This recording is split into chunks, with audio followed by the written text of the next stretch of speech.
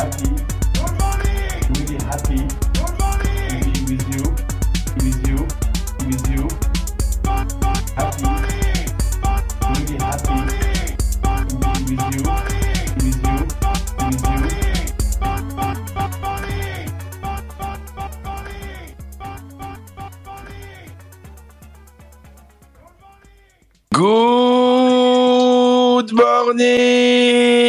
Good morning, bienvenue à toutes et à tous au NFT Morning. Nous sommes aujourd'hui le mercredi 27 décembre, entre les deux fêtes, pendant cette semaine où la France est un peu endormie, blottie, auprès du feu, au pied du sapin, ou tout simplement simple break pour ceux qui font pas Noël, ce qui est mon cas d'ailleurs. Mais voilà. Mais en tout cas,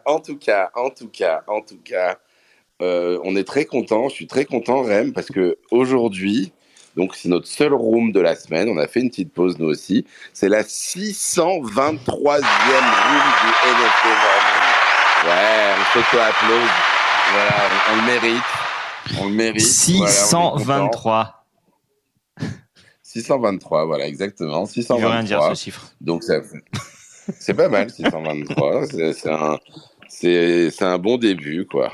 C'est un bon début. Mais du coup, on a fait une room un peu familiale. Ça veut dire qu'on a proposé à tous ceux qui interviennent souvent dans le NFT Morning de venir intervenir, parler, partager. Il n'y a pas d'agenda extrêmement défini aujourd'hui. Mais simplement, voilà, la volonté d'avoir un petit peu les gens qu'on aime, qui font ce NFT Morning aussi toute l'année. C'est un peu notre repas de Noël à nous. C'est le repas de Noël. Sauf qu'il n'y a rien à becter. Il y a juste on discute, quoi. Ouais. C'est le repas de Noël diète, quoi. Tu vois, c'est un métaverse, quoi. C'est le repas de Noël métaverse, quoi. Tu crois que tu vas avoir du saumon, du caviar, de la langouste, mais en fait, tu vois... Tu l'imagines. En fait, tu manges tes doigts, quoi. Donc, voilà, exactement. Donc, repas de Noël. Du coup, dans ce repas de Noël, on rêve, on a Anne-Lise avec nous, Art Girls. Salut Anne-Lise. Oups, pardon, je suis en train de me réveiller. Mais je vous écoute. On est tous en train de se réveiller un petit peu. Non, mais ça fait partie, c'est normal. Merci d'être là, 27 décembre. Non, mais 27 novembre. Déjà, 9h du mat toute l'année, c'est un peu maso, quoi. Mais alors, là, tu vois, à ce moment-là, le 27 décembre, c'est complètement con, quoi. Franchement. Donc, Anne-Lise, ça va au réveil, tout va bien? Ouais, ça va super bien. Mais je vous écoute. J'arrive.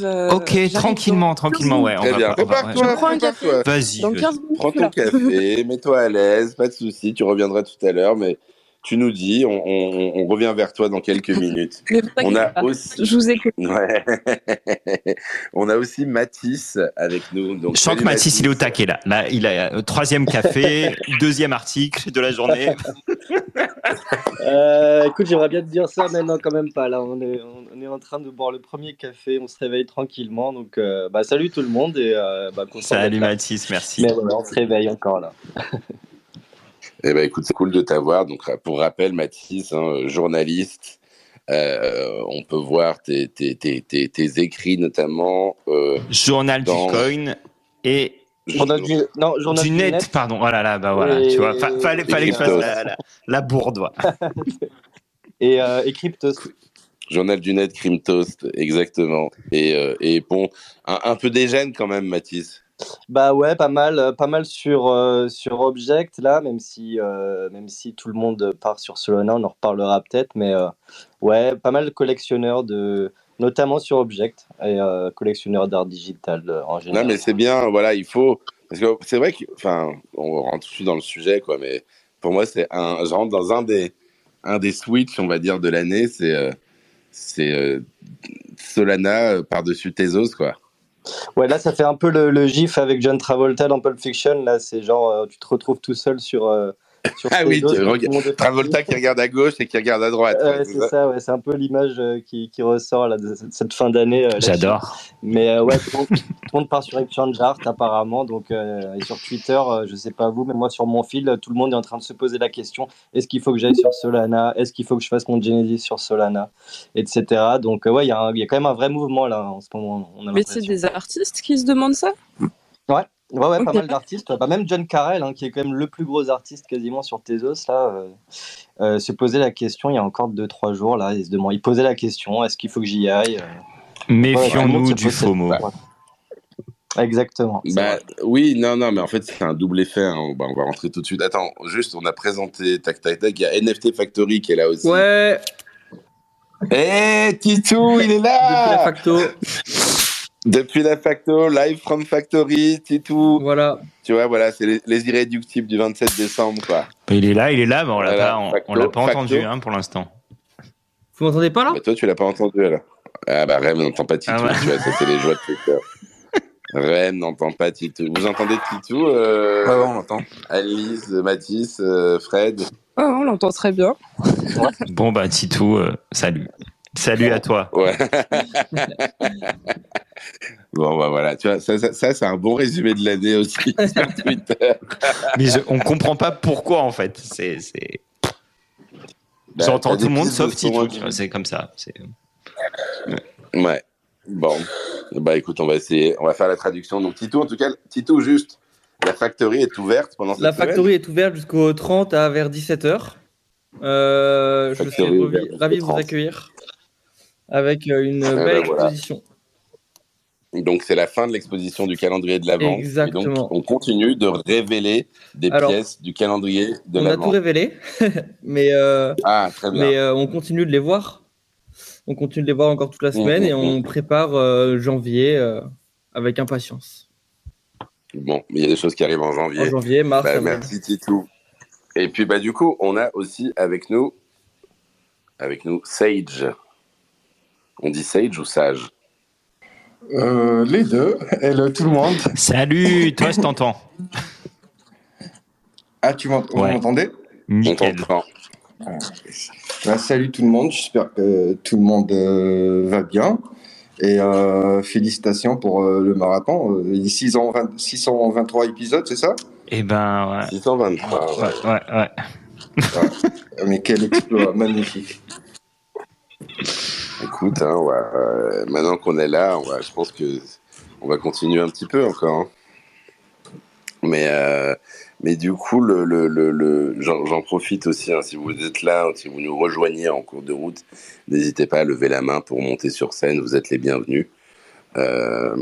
Simplement, je reviens un petit peu là, quand même, sur cette première discussion parce que c'est quand même intéressant parce qu'on parle beaucoup d'art au NFT Morning. On fait partie un peu des premiers fans de l'art sur Tezos, de toute la communauté qui a eu lieu sur Iketnunk. Et il y a quand même une sorte de liste de... Ouais, c'est un premier, moi j'ai envie de dire... on va revenir là-dessus, mais attendez, je vais faire un petit tour de table avant d'ailleurs. Tiens, si vous deviez résumer 2023 en un mot, quel mot vous utiliseriez? Tiens, je vais commencer. Tiens, il y a Fred aussi. Ça va, Frédéric? Pardon. Salut. Et Frédéric, si tu devais résumer 2023 en un mot. Ah bah j'entends pas Fred non plus, tiens. Comme ça, c'est fait exprès. Ouais, non, mais Fred, il a des brouilleurs, en fait, tu vois. Il a piraté Twitter. Et comme Titou, mais il peut faire exprès. D'ailleurs, je pense que le méfiez-vous, parce que Fred surveillez vos wallets, hein.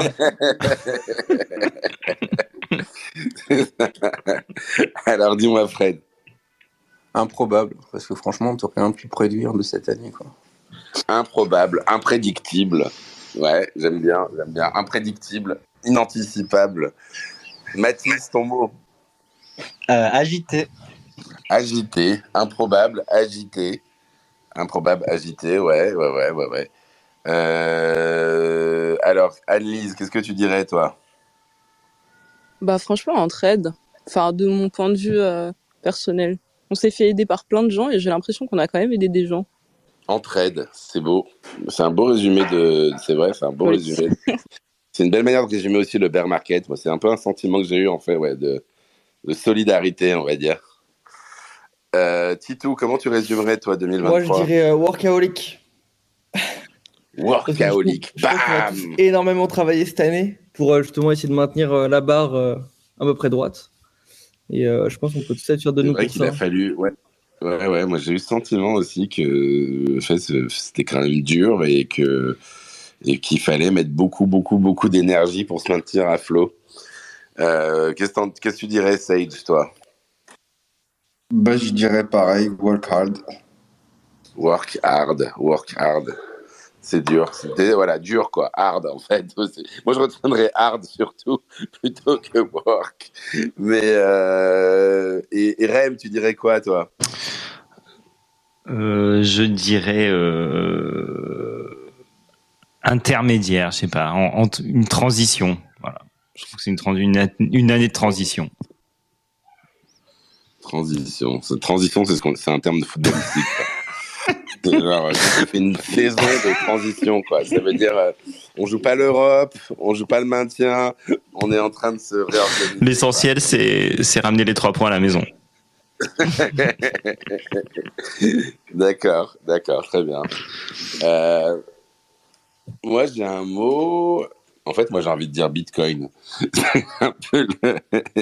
J'ai l'impression que, enfin, c'est peut-être un peu provocateur aussi, mais que finalement, toute la réussite de tout ce qu'on fait dépend du cours du Bitcoin. Mais c'est peut-être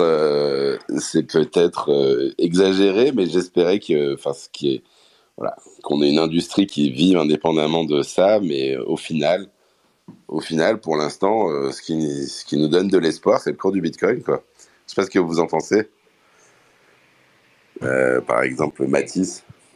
Ouais, je suis d'accord. Bah, c'est vrai que là, on voit que le marché quand même va beaucoup mieux. Tu as même les altcoins qui repartent et tout. Puis tu as eu Bitcoin qui a lancé le truc. Et tu as eu les ordinals qui ont, au niveau NFT, qui ont été quand même la grosse news de l'année, le gros sujet. Donc on a vu que c'est comme d'hab, le Bitcoin qui monte la direction et tout le reste suit derrière, quoi. Donc non, je suis d'accord avec toi, John. C'est toujours, ça n'a pas changé, quoi. Et on peut se poser la question, est-ce que ça va changer un jour? Mais on a enterré Bitcoin pas mal de fois, et puis là, finalement, c'est lui qui est toujours là. Ethereum, finalement, est toujours un peu en retrait, même s'il se passe beaucoup de choses, évidemment. Mais ouais, clairement, Bitcoin, c'est ce qui donne la direction, quoi.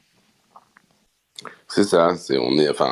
Aujourd'hui, la majorité de ce qui constitue le marché des NFT, c'est quand même, alors ça reste une forme d'asset alternatif au Bitcoin, quoi. Enfin, je suis un peu provocant, hein, mais c'est un peu le sentiment que j'ai sur cette fin d'année là. Je sais pas si, enfin, Rem, qu'est-ce que t'en penses? Ah ouais, non, je suis tout à fait d'accord. J'ai même pas, il y a même pas de discussion là. Il y a pas de débat, il y a pas de discussion. Annelise, il y a pas de discussion? Ouais, moi je vous laisse, je sais pas trop, je vous écoute sur ça, franchement. Très bien. Mais c'est comment dire, c'est un peu inquiétant aussi. Bah, je dirais pas que c'est inquiétant, mais il y a un petit côté frustrant, quoi, en tout cas, pour moi. Ça veut dire, bon, tu vois, tu travailles, tu fais l'art, tu fais des trucs, tu parles de jeux vidéo, enfin, il y a plein de choses. Au final, la valeur de ton artiste préféré, la valeur des NFT en tant que collectionneur que tu achètes, la valeur de tout ça, c'est finalement lié à une décision de BlackRock et de la SEC qui va créer un ETF sur les bitcoins, quoi. Ouais. Non, je suis d'accord. Après, il y a aussi quand même un peu sur tout ce qui est art digital, on a quand même vu cette année que il y a une petite décorrélation. On voit que peut-être par le fait que les institutions artistiques classiques commencent à s'intéresser aux NFT, finalement, j'ai l'impression, moi, que c'est un peu moins lié qu'avant. En tout cas, tout ce qui est art digital, je ne parle pas des NFT, des collectibles, etc., mais vraiment art digital pur, il y a quand même un marché qui est en train de devenir un peu indépendant et de se rapprocher un peu du marché de l'art aussi traditionnel, ce qui fait que les logiques, alors effectivement, les prix sont toujours dépendants, comme tu dis, du marché, du Bitcoin, etc., mais quand même, j'ai l'impression que ça se sépare un peu quand même. Il y a quelque chose qui s'est passé cette année. Ouais, t'as le sentiment que cette année, il y a eu quand même un. Bah, on avait, oui, en fait, j'ai envie de dire, avant que le Bitcoin reprenne des couleurs, l'art, finalement, oui, faisait sa vie. L'art faisait sa vie. Mais malgré tout, on voit bien que ça se réveille. Enfin, c'est un peu lié finalement. Hein. Tu vois, toute cette discussion qu'on a, Tezos versus Solana, c'est aussi, malgré tout, une histoire de cours des crypto-monnaies. Quoi. Ouais, clairement, parce que, ouais. Ouais, mais à la base, de toute façon, tes œuvres, tu les payes en crypto. Enfin, que l'année soit tournée autour du Bitcoin et que le prix monte grâce aux ETF. Donc déjà, on a perdu John. Les ETF, ce qui est aussi marché. Non, c'est moi qui parle, mais il m'entend pas. Non, t'entends pas Fred. Ah oui, mince. Et donc, c'est normal que ça monte. Et d'ailleurs, ce qui est la trend actuellement, c'est les BRC20 et tout ce qui est inscription. Et donc, on s'aperçoit que finalement, il n'y a plus besoin de machines virtuelles et de calculer plein de trucs pour certains. Mais après, je rejoins Mathis, il y a certains trucs qui ont bien évolué sans avoir besoin du Bitcoin. Mais le cours du Bitcoin donnera toujours la tendance, puisque ça a été la première monnaie et que pas mal d'échanges et tout ce que tu fais, tu le payes finalement en crypto. Tu payes pas en dollars encore. À part si tu vas sur des wallets comme Avocado ou d'autres choses comme ça. Oui, tu payes tout en crypto, en effet. Mais tu vois, tu pourrais te dire à un moment, c'est vrai que Enfin, d'ailleurs, moi, c'est un peu mon cas. Hein. C'est les NFT qui m'ont fait acheter des cryptos. Donc, ça veut dire le monde. Enfin, tu vois, c'est à un moment donné, mon espérance à terme, c'est que justement, l'art notamment, puis peut-être d'autres choses, soit assez attractif pour que des gens qui n'aient pas de crypto actifs se disent tiens, ça vaut le coup d'acheter, que l'Ethereum notamment soit juste un moyen d'obtenir tes NFT et que ça onboard finalement des nouvelles personnes. Quoi. Ouais, mais il y a une sorte de. Vas-y.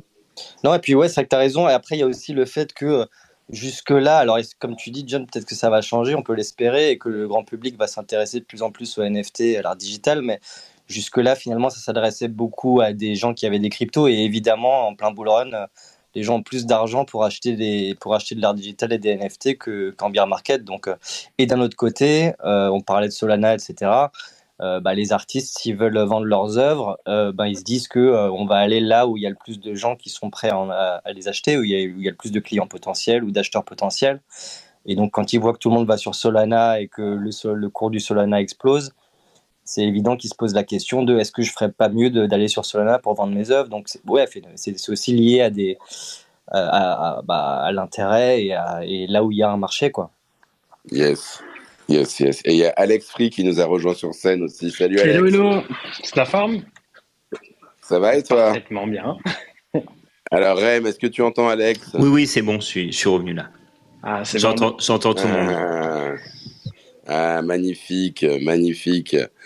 Eh ben, Alex, on rappelle du coup, co-founder de Next Decade, Yes. qui est, d'ailleurs, on l'a dit, hein, c'était un des points de 2023, premier partenaire, sponsor, bienfaiteur du NFT Morning, et on te remercie à ce sujet. Et donc, toi, comment tu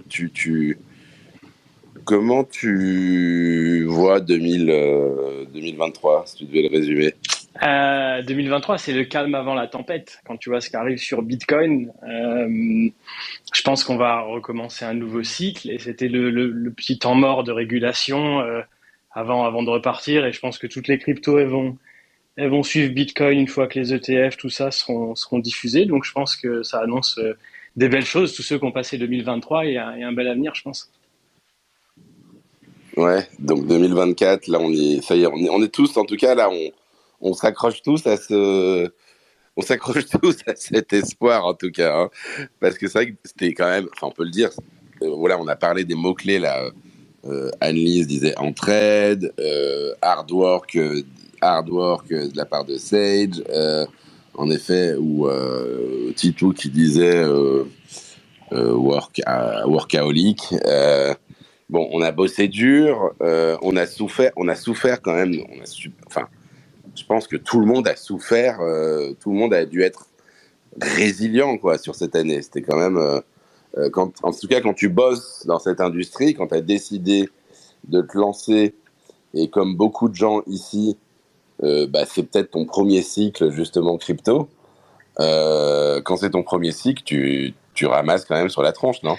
Ouais, mais c'est ça qui fait que c'est beau en fait. C'est ça qui fait qu'il y aura du potentiel, etc. Si c'était aussi bruyant qu'on a pu connaître certaines années avant, c'était compliqué de démêler le vrai du faux, de qui allait être long terme, court terme.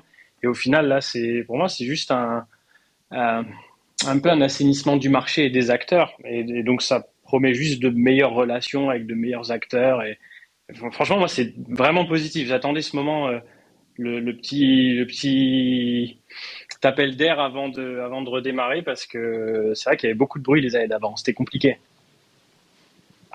Oui, donc là on a assaini, il y a eu un assainissement. Ouais. Et d'ailleurs, moi, j'avais une question pour vous à ce sujet. Je réfléchissais à ça. Vous vous appelez NFT Morning. Et toi, ta vision du NFT, même Rem, ça m'intéresse, même tout le monde.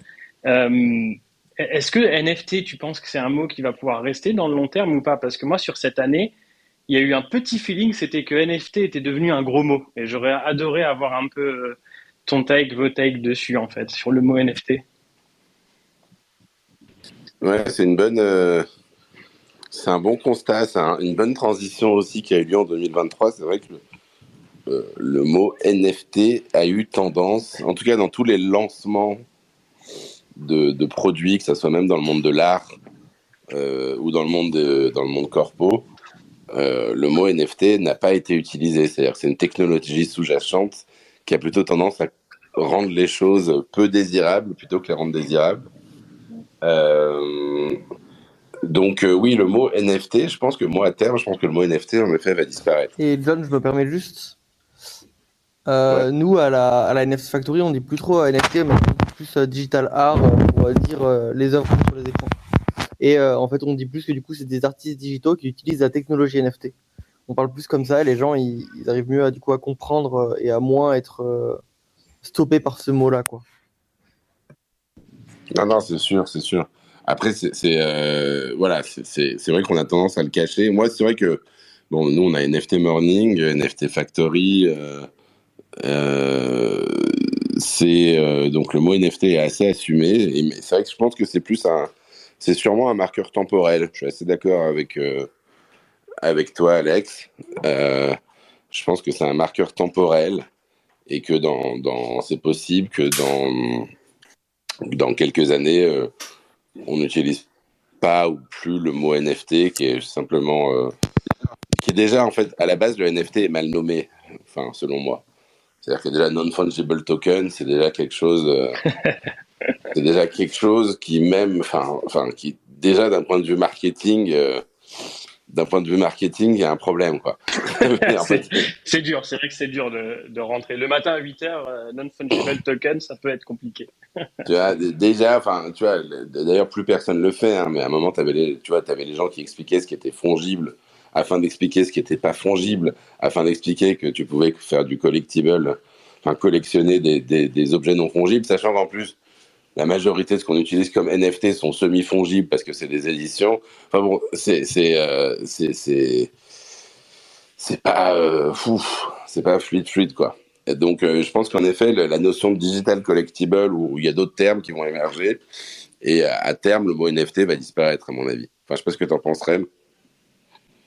Bah ouais, on en a déjà parlé, hein. Mais oui, tout à fait. Il y a aussi le passif, hein. Enfin, un mot qui a encore plus disparu, c'est métaverse. C'est devenu vraiment le M-word quand tu parles avec des ricains et tout. Métaverse, tu n'as plus le droit de le dire, quoi. Et tu le vois dans le gaming, des gens disent plus NFT, ok, ils disent jetons ou des trucs comme ça, mais c'est plus parce qu'il y a le passif et qu'il y a eu des scams, quoi. Aussi. Ouais, c'est un peu sulfureux. Après, c'est l'histoire de. Tu vois, l'exemple de métaverse, il est intéressant. C'est l'histoire un peu de la technologie, quoi. C'est l'histoire de la technologie, ça veut dire que tu as toujours des nouveaux termes qui vont revenir, qui vont reprendre des vieux principes, mais qui vont les présenter différemment. Tu vois, on a parlé de métaverse, aujourd'hui on va parler de technologie immersive, avant on parlait juste de XR, qui parlait de réalité mixte, qui mélangeait réalité virtuelle et réalité augmentée. Enfin, t'as des termes où maintenant t'as le truc d'Apple, on va parler de computer, je sais pas quoi. Donc les termes évoluent, même si le fond est le même. les termes évoluent parce que voilà, puis souvent c'est parce qu'ils rajoutent une nouvelle idée ou une nouvelle vision marketing, mais en effet, mais d'ailleurs c'est quand on a appris des téléphones, tu vois, au début les gens parlaient du MTS ou de GPRS, puis à un moment ils se sont dit bon, peut-être qu'on va parler de 2G, 3G, 4G, 5G, ça sera moins, enfin voilà, ça sera, enfin, tu as quand même un principe technique, tu vois, parce qu'on utilise tous les jours le mot 5G ou 4G, mais on va dire qui est repackagé dans quelque chose d'intelligible et que tout le monde peut utiliser, quoi. Les termes évoluent, on peut même se demander je sais pas moi, dans 100 ans, est-ce qu'on parlera encore d'art digital ou est-ce que ce sera pas juste de l'art et ça ira de soi finalement que ce soit digital. Tu vois, tous les termes peuvent évoluer sur le long terme, donc ouais, non, je suis d'accord. Ouais, et d'ailleurs, c'est une bonne transition que j'ai envie de faire dans le monde de l'art, parce que c'est un de mes constats aussi sur 2023. Je trouve que l'art a évolué, l'art digital, les artistes digitaux ont beaucoup évolué vers le physique. Que ce soit voilà le monde réel. Alors, je trouve que le monde réel a pris une importance assez importante dans ce qu'on fait. J'ai vu beaucoup d'artistes qui ont fait leur première œuvre physique, leur premier print, leur première création sur quelque chose voilà, des différents types de collaborations aussi avec des artistes, avec de la peinture. Est-ce que je sais pas si vous avez ce sentiment, je sais pas si les gens dans le monde de l'art un peu peut-être Annelise, c'est un sentiment? Ouais, je suis assez d'accord avec toi. Il y a plusieurs artistes qui commencent à demander à vendre des... Enfin, moi, je travaille surtout avec des photographes, mais il y en a qui commencent à se poser des questions sur le fait de vendre des prints. Et il y a de plus en plus d'artistes qui commencent à réfléchir à la galerie physique aussi. Donc voilà. Pas juste le fait de commencer à vendre du physique, mais aussi le fait de réfléchir aux intermédiaires plus traditionnels. Après, sur les premières œuvres physiques qui sont faites, ça dépend des artistes, mais certains artistes numériques, il y a peut-être un niveau de qualité, je dirais, à voir et à penser. Ouais. Ouais, tu veux dire que oui, tout le monde n'est pas prêt à faire du physique? Non, je veux dire que ça s'apprend et que quand tu veux vendre à certains prix et conserver ta qualité, enfin c'est comme tout quoi. Il faut passer par exemple quand tu fais du print, faut passer par un vrai imprimeur. Faut que ce soit un minimum contrôlé au niveau de la quantité que tu fais. Enfin en fait c'est comme l'art digital, ça demande juste de la qualité et juste il y a peut-être quelques petites choses à apprendre encore. Mais je pense que les artistes vont les apprendre. Oui, oui, il y a d'autres techniques, quoi. Enfin, d'autres techniques liées à la matérialisation. Mais tu peux explorer d'ailleurs aussi, hein. On n'est pas sûr que ce sera qu'un print, hein. Par exemple, prenons ce qui est en vente à la factory. Tu as les prints déjà qui partent très bien de Lighton. Je crois d'ailleurs c'est les trucs qui sont partis le plus. Et puis tu as le print qui est fait entre Edouard et Bouyassan, qui est assez intéressant, au coup du Polaroid avec la clé derrière. Enfin, il y a des explorations à faire. Oui, non, mais il y a plein de liens, en effet, t'as raison. Enfin, c'est pas du tout des prints, en effet. Je pense qu'il y a j'avais pas beaucoup d'exemples en tête, mais t'as raison. Voilà, des Polaroids sur lesquels t'as les clés derrière. Enfin, t'as un lien, en fait. T'as un lien, de toute façon, physique, numérique. Mais j'ai le sentiment que, voilà, en fait, ça rejoint un peu ce que tu dis. Je sais plus qui c'est qui disait ça, j'ai plus les trucs. Je crois que c'était Sage ou Matisse qui disait. En fait, on parle d'art. Et c'est vrai que, comme tu as toujours eu des artistes peintres qui, à un moment donné, se sont essayés à la sculpture, ou d'autres artistes qui étaient justement connus pour être polyvalents, oui, tu vas avoir, une carrière d'artiste va passer par des étapes potentiellement numériques, potentiellement physiques, potentiellement hybrides. Et je trouve que, voilà, je pense que c'est lié un peu au bear market aussi, cette volonté d'aller chercher. Et c'est un peu ça aussi le sentiment que j'ai, c'est le point assumé, c'est que tout le monde veut chercher les gens normaux, quoi. Et on avait aussi vu une expo chez Kate Vass, je vais y arriver, qui était assez sympa avec Mapan, Zancan, etc., avec que du physique. Il n'y avait aucun écran. Exposition de Kate Vass, où il y avait aucun écran, et donc que des artistes numériques, mais exposé de manière physique. Sage, tu voulais dire quelque chose aussi?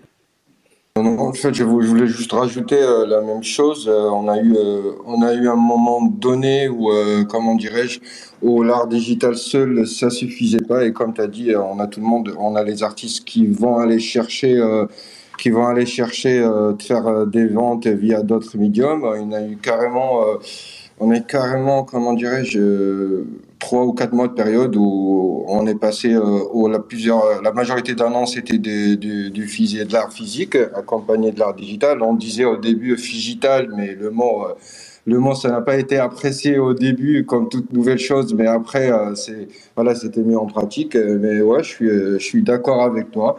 Et comment dirais-je, et moi, je trouve ça intéressant de rajouter la petite touche physique à l'art digital bien sûr, pour les artistes qui souhaitent, en le faisant, comment dirais-je, en le faisant par volonté, juste ne pas suivre et dire que tout le monde fait d'art physique, il faut qu'on aille faire de la physique, mais ouais. Ouais, cette année, en termes de cette fusion entre l'art physique et l'art digital, moi, je trouve que c'était sympa. Ok, super. Alex, tu voulais aussi, t'avais quelque chose à dire aussi, ouais. Yes, je vais peut-être dire une grosse bêtise, mais en tout cas, moi, dans les artistes Non, il n'y a pas de bêtises. vous connaissez plus que moi, mais les artistes que je connaissais, souvent, c'était eux qui faisaient leur craft en physique. Le manuel leur appartenait.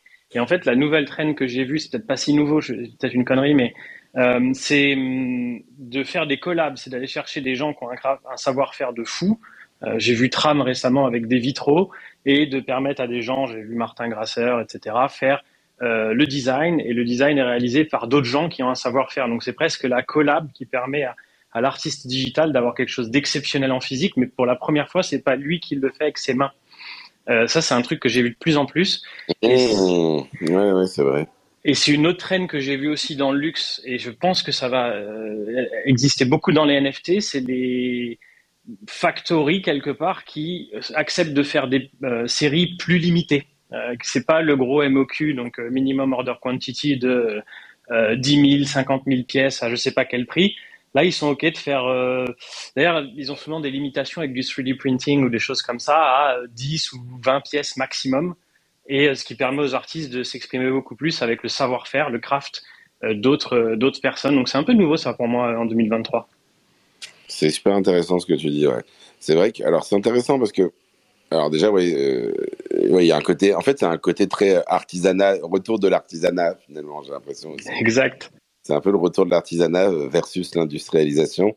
L'exemple de Tram, il est très parlant. D'ailleurs, je sais pas si je vais dire à Ismaël qu'on parle de lui aussi, mais du coup, l'exemple de Tram, il est intéressant. Parce que oui, déjà il est parti de comment? Il est parti enfin c'est parti du numérique. Sa première collection d'ailleurs c'était les tapisseries, on les avait reçues et ils étaient quand même sur la volonté de faire leur première assertion c'était de partir sur des grosses quantités. Puis ils se sont rendus compte qu'en fait c'était plus intéressant de faire des objets un peu comme ils l'ont fait là les vitraux en effet avec Jeff Davis. Ouais. Donc Jeff Davis qui est l'artiste numérique et puis il a utilisé en parallèle on va dire un savoir-faire un peu ancestral de création de vitraux et donc c'est une collab entre un artiste génératif et finalement un savoir-faire un peu centenaire de création de vitraux et là par contre c'est vrai que c'est des pièces beaucoup plus limitées, on n'est pas sur une collection de NFT en longue forme de 1 sur 1000 ou 500, ça va être 15 pièces et donc on est sur du très haut de gamme aussi. C'est un peu le cas, comme tu dis aussi, j'ai l'impression dans le monde du luxe, justement, c'est des séries très limitées, un peu spéciales, un peu haut de gamme, pour, j'imagine, les clients les plus fidèles et excentriques, non? Exactement, il y avait la sneakers de Pharrell là, imprimée, c'est une série limitée, et je sais plus le nom de la factory, mais ils sont assez connus, ils ont fait pas mal de sneakers digitales, et ils font du 3D printing, mais c'est vraiment limité à 500, 700 pièces max. Oui, c'est ceux qui sont en Allemagne, là, qui font des trucs... Je crois, je me rappelle plus le nom, je vais le retrouver au passage, mais effectivement, et ils permettent à des gens dans le milieu de la sneakers de prototyper hyper fast. Après, il y a qu'une couleur et c'est un petit peu toujours la même chose. Faut varier sur les formes, mais bon, ça va évoluer. Elles sont imprimées en 3D, hein, les sneakers, c'est Ouais, ça? c'est ça, exactement. Mais Ouais. c'est impressionnant le résultat.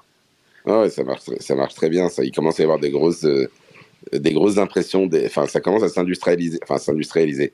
Une production déjà de 500, 700 sneakers en impression 3D, c'est déjà des gros volumes, quoi, pour Ouais. l'impression 3D, quoi. Quand je vois, enfin, Ouais.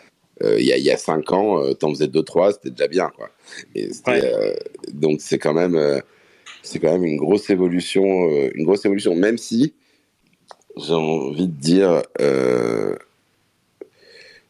enfin, c'est à suivre, Après, est-ce que le côté justement quantité limitée rend pas ça un peu anecdotique vis-à-vis, tu vois, quand tu as un grand groupe et que tu dis, bon, on a fait ce truc-là sur 15 pièces, 20 pièces, 30 pièces, 100 pièces, tu te dis, c'est bien, mais ça reste un impact de 0,00 quelque chose sur ton chiffre d'affaires. Donc, est-ce que c'est vraiment impactant, quoi, pour toi, Alex?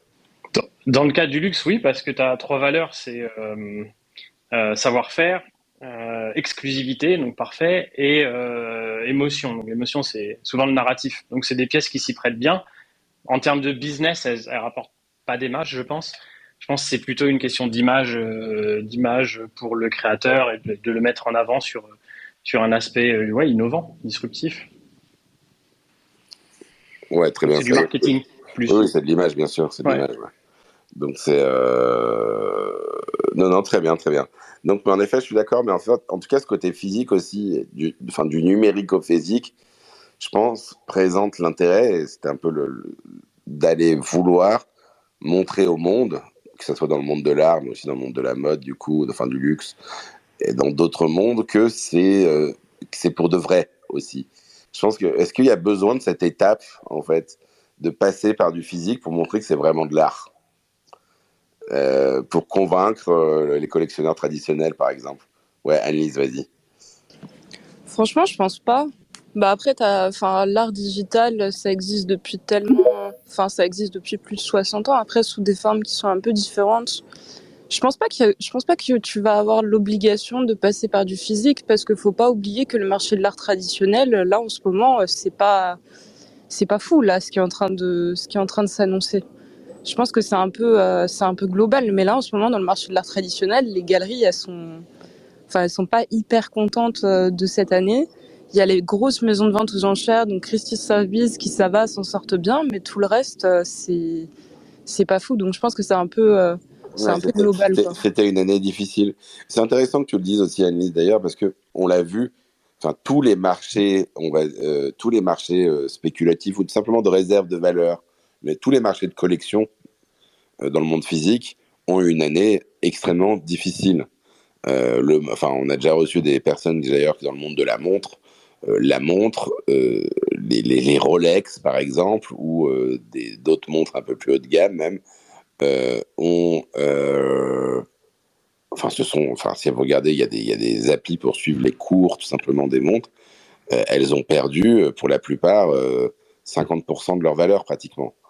Donc il y a eu d'autres marchés de la voiture de collection, le marché du vin de collection ou d'autres marchés ont tous, le marché action aussi à un moment donné, mais ont tous à différents niveaux connu une année extrêmement difficile.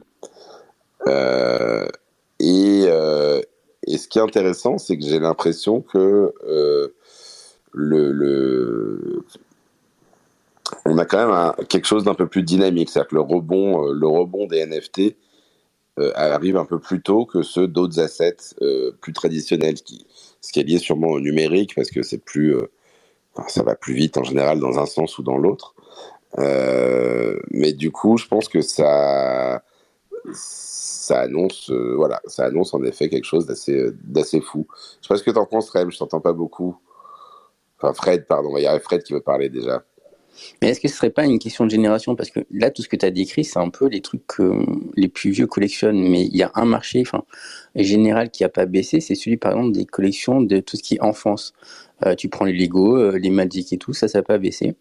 Et il y a une tendance aussi... Les Lego, les Magic, les Pokémon, ça s'est bien passé, ouais. Ouais. Et la tendance aussi qui est qu'à chaque fois, entre guillemets, les économistes catégorisent comme jeunes prennent plus de risques. D'ailleurs, ça se voit. Hein. Je crois qu'en France, le stat, c'est 10 ou 13% pour quelqu'un à des cryptos. Mais si tu regardes la partie tranche moins de 30 ans ou même, je crois, moins de 25 ans, je crois que c'est moins de 25 ans, c'est 20%. Et quand je vais intervenir en école, ben là, tu rencontres beaucoup plus de jeunes qui sont déjà dans les cryptos à fond dans la défi et tout, et pas que des écoles de commerce. Donc, c'est peut-être aussi une question de génération. Les NFT touchant des jeunes, ils sont déjà plus en tendance à y aller dessus. Quoi. Oui, de génération. On va le refus. Non, mais c'est vrai que par exemple, la carte Pokémon ou la carte Magic, ça va concerner des gens déjà des collectionneurs plus jeunes. Alors, tu vas pas te vendre ça à Tati Daniel, quoi. Oui, c'est plutôt des gens qui peuvent arriver sur la quarantaine déjà, qui ont connu ça en tant qu'enfant et qui vont revenir là-dessus par nostalgie. C'est vrai qu'il y a une explosion. Alors c'est marrant parce qu'on avait reçu d'ailleurs une personne, je crois que c'était un Australien qui lançait un jeu, qui avait travaillé dans la boîte qui gère les cartes Magic et qui édite les cartes Pokémon, c'est la même boîte, et qui parlait en effet, qui disait d'ailleurs que le marché de la carte de collection de ce type-là, ça a toujours été des marchés très cycliques. Ce qui fait que dans les cours d'école, le Pokémon revient tous les 4-5 ans, un peu comme les cycles crypto finalement. Mais ça veut dire que voilà, il y a un moment donné, moi je l'ai vu au niveau de mes enfants, il y a eu une année Pokémon assez folle. Ils ont ressorti leurs vieux albums Pokémon qu'ils avaient eu quand ils étaient là, quand ils étaient beaucoup plus jeunes. Et ouais, c'est intéressant, je l'avais pas vu comme ça. Moi, c'est vrai que j'avais vu de manière générale quelque chose qui était lié tout simplement au taux d'intérêt. Ça veut dire le fait qu'on a des taux d'intérêt extrêmement hauts qui fait que tous les assets reçoivent sur la tronche. Mais en effet, les Pokémon Magic, alors c'est des classes d'actifs qui sont moins identifiées, par les marchés financiers, j'ai l'impression pour l'instant, non? Qui sont moins, qui dépendent moins pour l'instant de crédits, de fonds et d'autres acteurs économiques, non? Il n'y a pas d'ETF encore dessus, mais par contre, il y a déjà eu des maisons de vente, même à Paris, qui ont fait des ventes dessus. Et je pense qu'un jour, ils vont aussi se mettre au NFT ou à une inscription quelque part, quoi. Il y a déjà eu, d'ailleurs, on avait reçu cette année Courtyard aussi, qui a fait un énorme succès sur OpenSea, qui vendait de la tokenisation de cartes Pokémon. L'équivalent, quoi. C'est un peu un des autres mots, d'ailleurs, qui est lié au monde réel, qu'on voit beaucoup émerger, qui est RWA, Real World Asset, qui faisait un peu le lien, justement, entre des objets physiques qui sont stockés quelque part et un NFT équivalent que tu peux trader sur les marketplaces. Et donc, Courtyard fait ça notamment pour les cartes Pokémon. Et donc, tu peux acheter et vendre des cartes Pokémon. Ils vont même mieux. Ils ont fait encore un drop récemment. C'est-à-dire qu'ils recréent des decks Pokémon virtuels.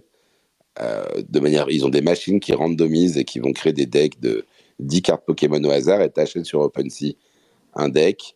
Et en le dépliant, tu vas voir les vraies cartes Pokémon physiques que tu as. Donc, ils recréent l'effervescence d'acheter un paquet de Pokémon, quoi.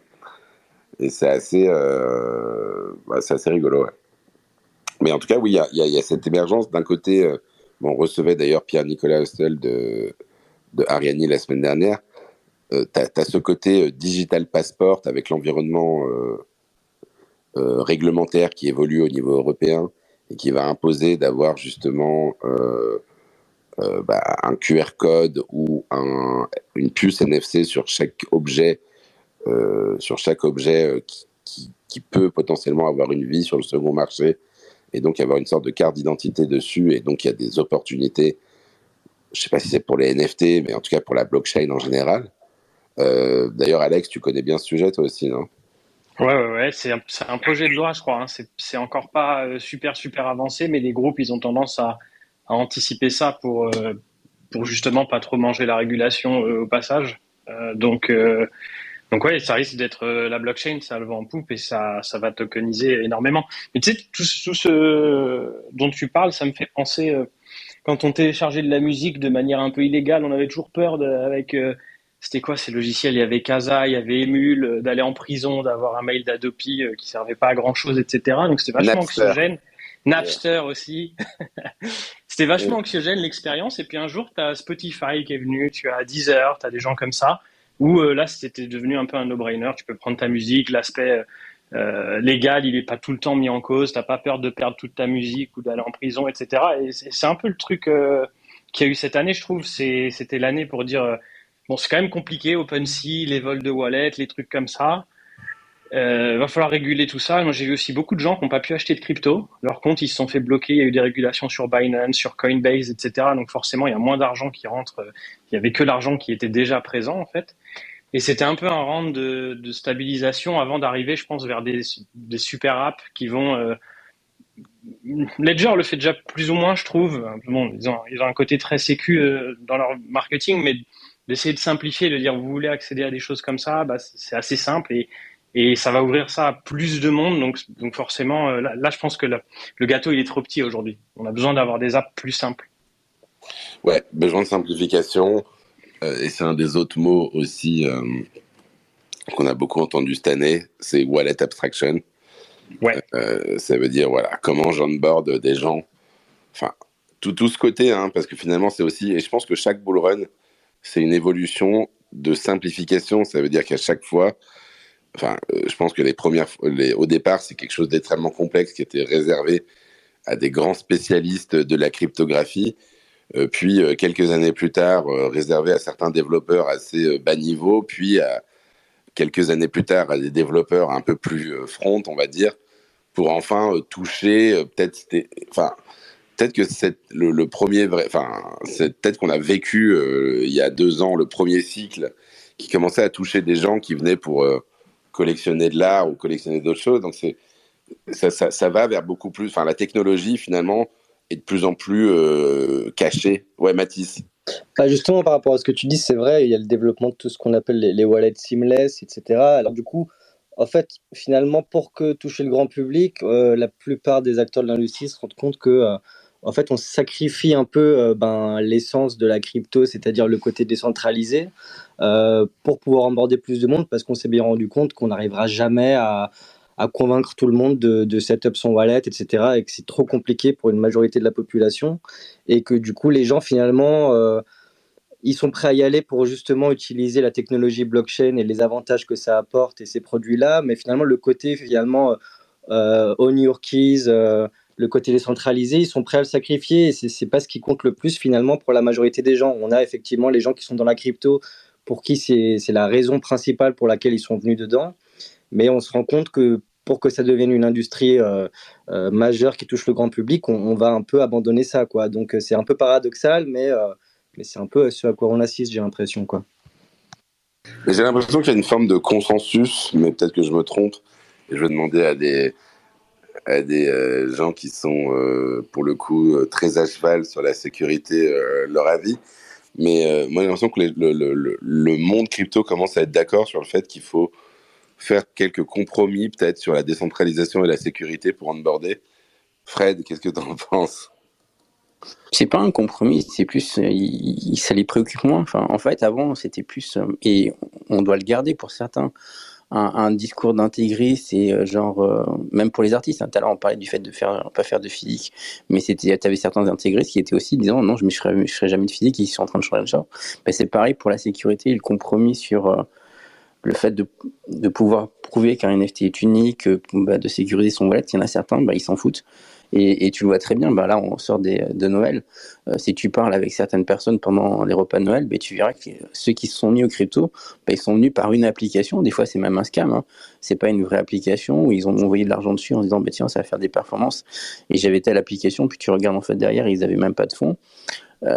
C'est l'application ou la façon d'obtenir son NFT ou sa crypto qui est importante et pas la sécurité derrière. C'est dommage, hein, parce que on prenait à tout le monde, devenez votre propre banque et en même temps, il faut être la sécurité de sa propre banque et donc ça apprenait aux gens. Moi, c'est pour ça que j'avais vraiment vulgarisé les cryptos parce que ça apprenait aux gens à faire de la cryptographie, qui est mon métier. Mais il faut l'accepter, hein. Si t'as pas tout le monde qui a envie d'avoir une passion pour avoir une ledger, suivre toutes les news de ledger, est-ce qu'il y a eu un hack ou pas, est-ce qu'il faut que je bouge tous mes NFT et tout, est-ce qu'il faut que j'annule tous les contrats, les autorisations que j'ai fait sur les smart contracts et tout, ils ont pas que ça à faire, quoi. Je l'accepte. Ouais, donc c'est vrai que c'est assez inéluctable, j'ai l'impression, même si je pense que tu vas avoir différents t'as aussi pas besoin d'avoir une super sécurité pour tout type d'asset. J'achète un produit, on en parlait rapidement, mais j'achète un produit, j'achète un produit, je sais pas quoi, de grande consommation. J'achète un NFT qui coûte peut-être quelques 5-10 euros.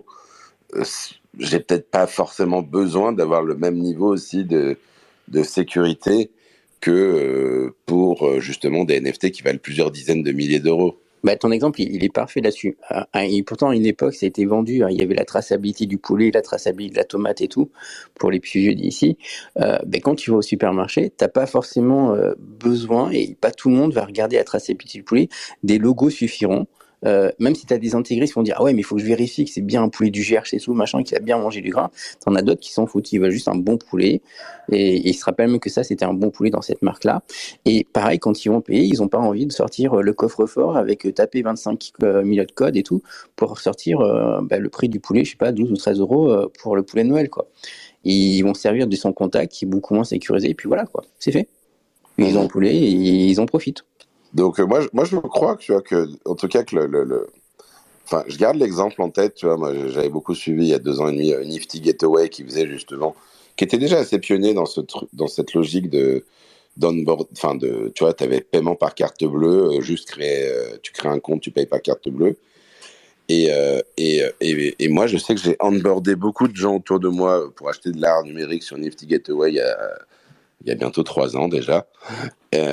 Et c'était en fait, beaucoup des gens que j'ai onboardés, derrière, on commençait à se dire, ok, j'ai vu Nifty, maintenant je veux faire d'autres choses. Ah ouais, je voudrais bien acheter un truc sur OpenSea ou quelque chose. Maintenant que j'ai compris ce que c'était, je suis capable de faire l'effort intellectuel pour commencer à aller télécharger MetaMask et aller un niveau au-dessus.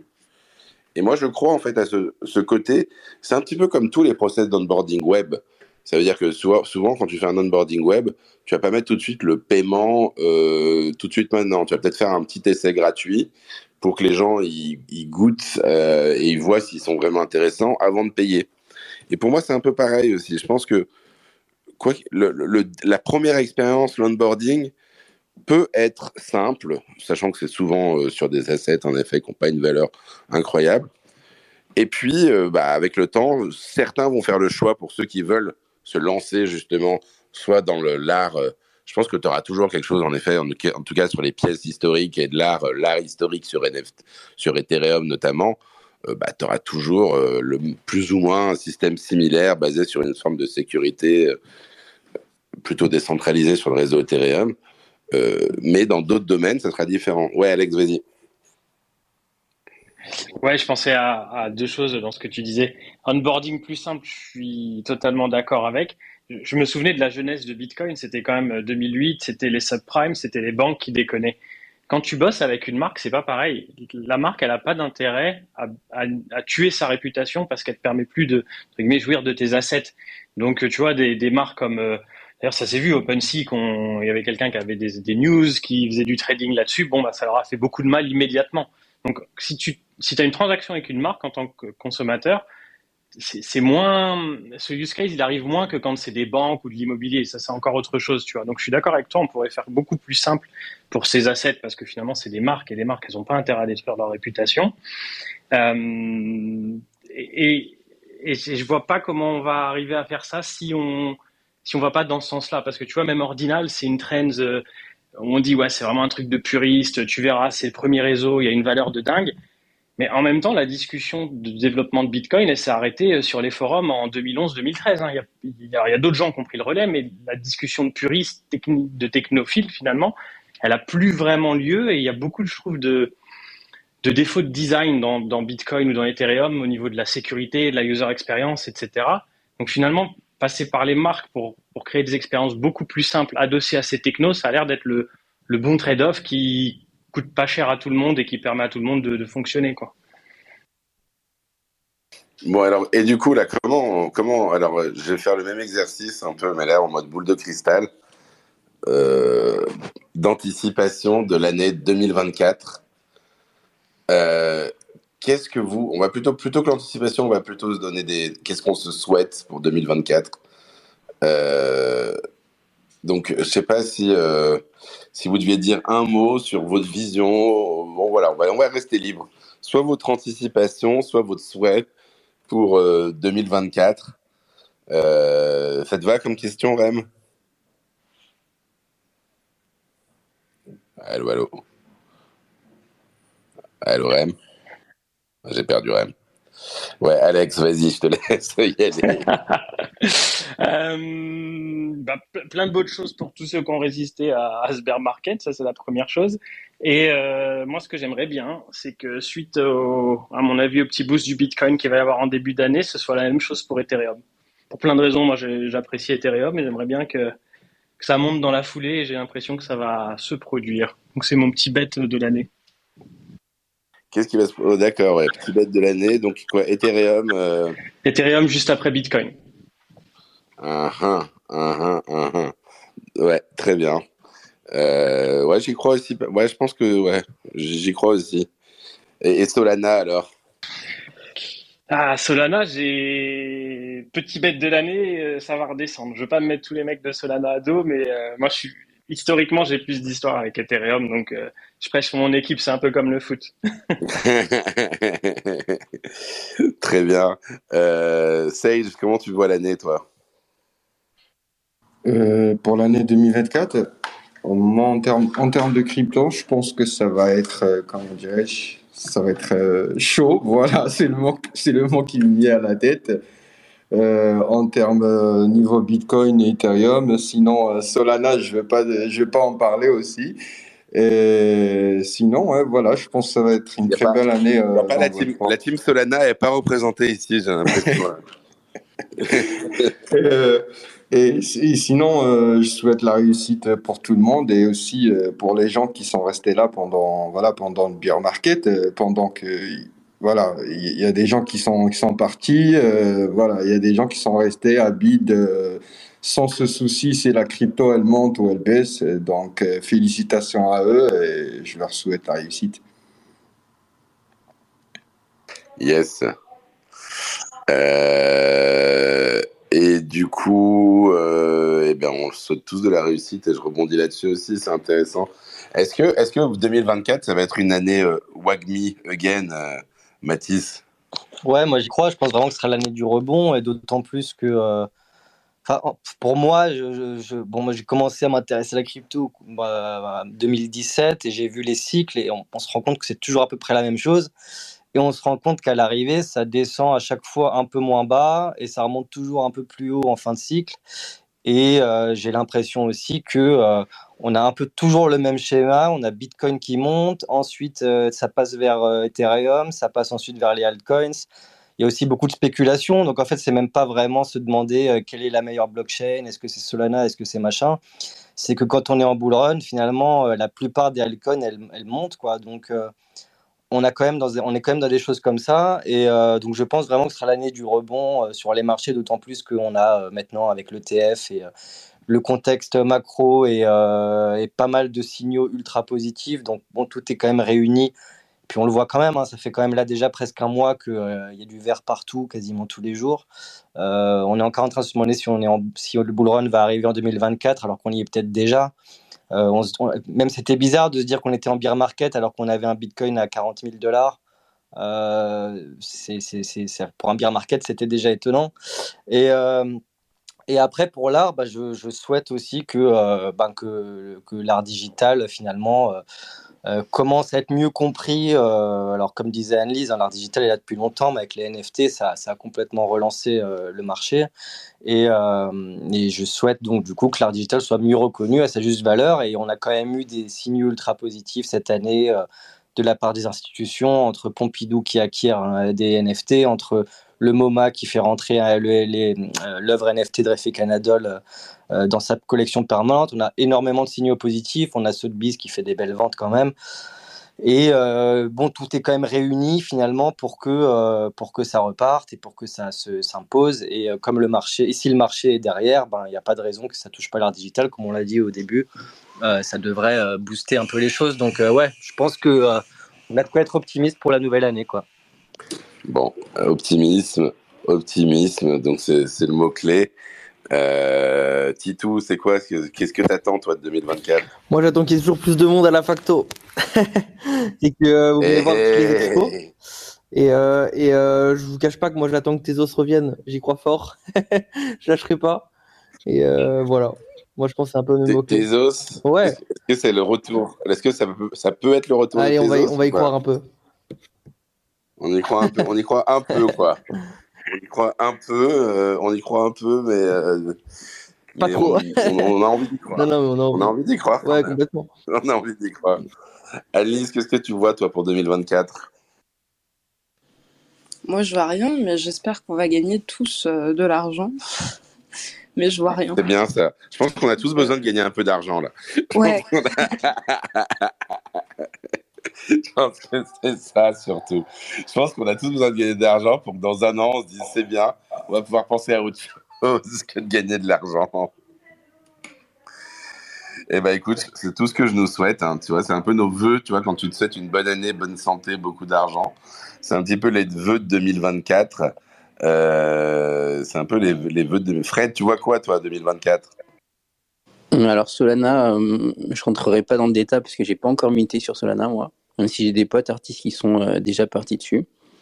Mais ce que je vois surtout, c'est le halving, même si certains l'ont sous-entendu ensemble, c'est l'halving de Bitcoin en avril 2024 qui va donner la tendance pour l'année quasiment sûre. Si on a un halving qui se passe comme chaque cycle, là, c'est sûr, on part sur une pente assez bien, et donc comme ça, Annelise aura raison. Si le halving se passe pas comme d'habitude, il faudra se poser des questions. Vas-y, développe, là, tu me fais peur. Le halving, en fait, à chaque halving, on a un cycle sur Bitcoin et comme c'est sur le minage, les récompenses font qu'elles sont réduites, en fait, le prix mécaniquement augmente. Et donc, à chaque halving, si on reprend les 4 derniers cycles, à chaque fois, le prix du Bitcoin a skyrocket directement. Si cette fois-ci ça se passe pas, là il faudra se poser des questions. Sinon, si ça se passe, là oui, on a, comme disait Mathis, on repart sur un cycle et tout est cohérent et il n'y a pas de raison qu'on part pas sur un bull. Mais ça dépend vraiment de comment va être le halving en avril 2024. Très bien, on attend donc ce halving. On attend ce halving, on va voir, en effet, c'est assez déterminant. Juste sur Solana, tu peux développer un tout petit peu? En fait, tu crois en Solana, toi, du coup? Solana, alors j'avais un débat avec des potes artistes. C'est super intéressant parce qu'en fait, on est sur une découverte de marché. Il y a eu déjà du NFT sur Solana, mais c'était principalement des scams, c'était tous les influenceurs de TikTok et d'Instagram. Mais quand les artistes, tu prends par exemple Pierre Pose, qui est un pote à nous, qui va dessus, en fait, il va en exploration. Et il va en exploration aussi sur son prix. Alors que d'autres artistes ont déjà un prix et ils peuvent pas descendre leur prix sur Ethereum. Quelqu'un qui a déjà vendu à 5 ou 10 Ethers ne peut pas vendre après à 3 Ethers, tu vois. Même en boule et tout, ça va être compliqué de justifier certains prix. Alors que quand tu changes de chaîne, là tu peux te permettre d'aller explorer un peu. Et d'ailleurs, tu as certains artistes qui sont double chaîne, tu as des artistes qui sont très chers sur Ethereum, et quand ils ont leur version Tezos, elle est beaucoup moins chère. C'est un peu pareil, hein. Là il va y avoir une sorte de tendance, et donc pas mal de gens vont aller sur Solana. Et de toute façon, depuis cet été, il y a plein de gens qui voulaient partir de Tezos, qui ont cherché plein de trucs, qui ont cherché des chaînes alternatives, sont allés sur Avalanche. J'ai oublié l'autre chaîne où ils étaient allés. Là, ils vont aller sur Solana parce que les gens ont de l'argent, ils peuvent dépenser des trucs. C'était le rôle de Tezos à un moment, quoi. C'est ça, c'est sur une alternative.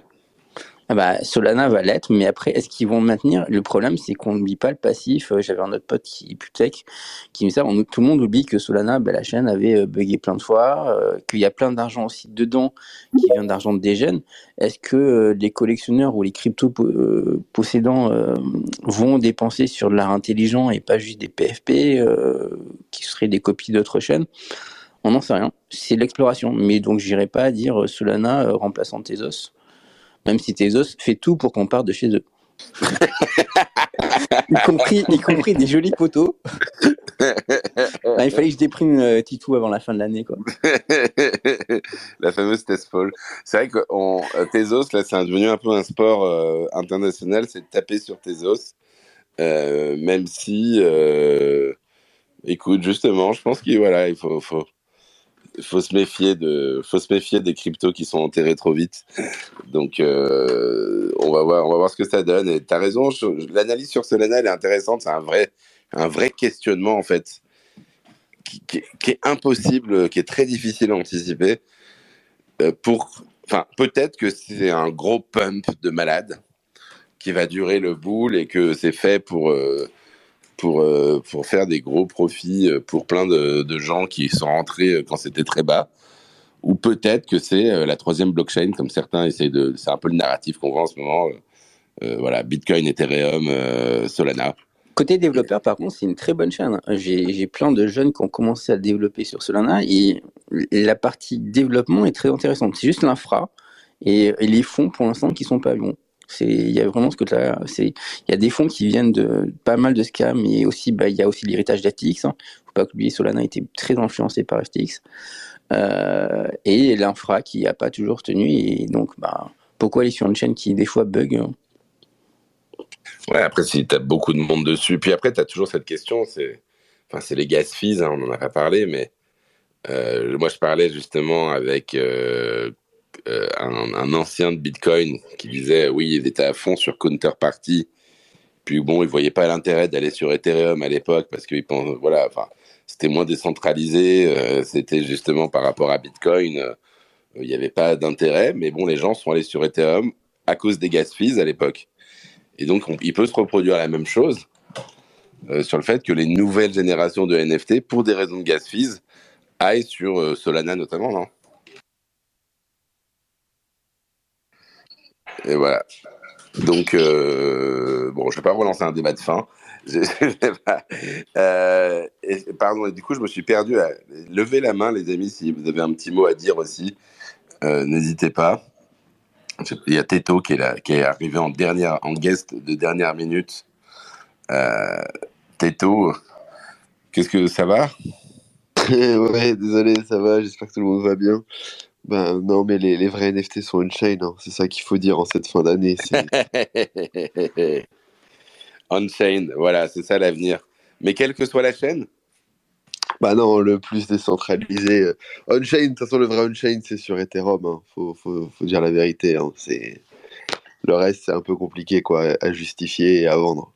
Bah, sur Bitcoin, ça peut se justifier, non? Ouais, mais il y a des débats parce que tu vois, les ordinals, ça dépend d'indexeurs, les stamps, c'est compliqué. Bon, mais là, si tu me lances sur un tunnel, le space pas fini, mais ouais, pour l'instant, les seuls vrais on va pas lancer le débat tout de suite. Ouais. D'accord, mais en tout cas, 2024 sera on-chain pour toi. Oh, par contre, ça, ouais, je pense qu'il y a une grosse trend quand même tu vois, Solana, pas Solana, ce que tu veux. Il va suffire qu'il y ait un down de IPFS ou de OpenSea, que 99% des NFT, tu vois, soient out pendant 2 jours et les gens vont se dire, ah, est-ce que ce serait pas mal d'avoir des assets vraiment résilients? Et on verra bien. Bon, et à suivre. D'autres interventions de fin d'année, du coup, un peu un dernier mot de la fin de 2023, avant qu'on se retrouve tous. Merci John et Rem pour le NFT Morning tous les matins et de nous avoir tous host ici pour nos différents projets. De ouf. Il faut tous applaudir, je pense. Merci les amis, c'est gentil, belle année. C'est gentil, merci. Et je voulais dire merci à Rem. En fait, Twitter veut pas qu'il entende ce qu'on raconte, donc c'est pour ça que je viens de voir ses messages, qu'il est inactif un peu. Mais je voulais remercier Rem parce que c'est lui qui a programmé cette room et qui fait tous les jours, qui gère tout simplement le fonctionnement, qui enregistre, qui met en ligne, qui écrit la newsletter, qui fait tout ce travail. Donc merci Rem, quand tu réécouteras le replay, voilà, tu pourras écouter ces remerciements et on prépare beaucoup de choses aussi côté NFT Morning. On veut continuer de fournir des moments avec toute la communauté tous les jours, et donc on prépare pas mal de choses pour 2024. Donc ça va être un plaisir de tous vous retrouver et avec plein d'idées fraîches et plein de nouvelles choses à faire ensemble. Et donc, on se retrouvera normalement dans pas très longtemps, a priori, dans une semaine pour la rentrée du NFT Morning. Je vous souhaite en tout cas une excellente journée, une excellente fin d'année, voilà, un très beau réveillon pour pour une très bonne fête. Reposez-vous, accrochez-vous, parce que j'ai l'impression que l'année prochaine va être du coup enfin on l'espère tous en tout cas, hein, va être soutenu. Donc reposez-vous bien, excellente fin d'année et good morning. Happy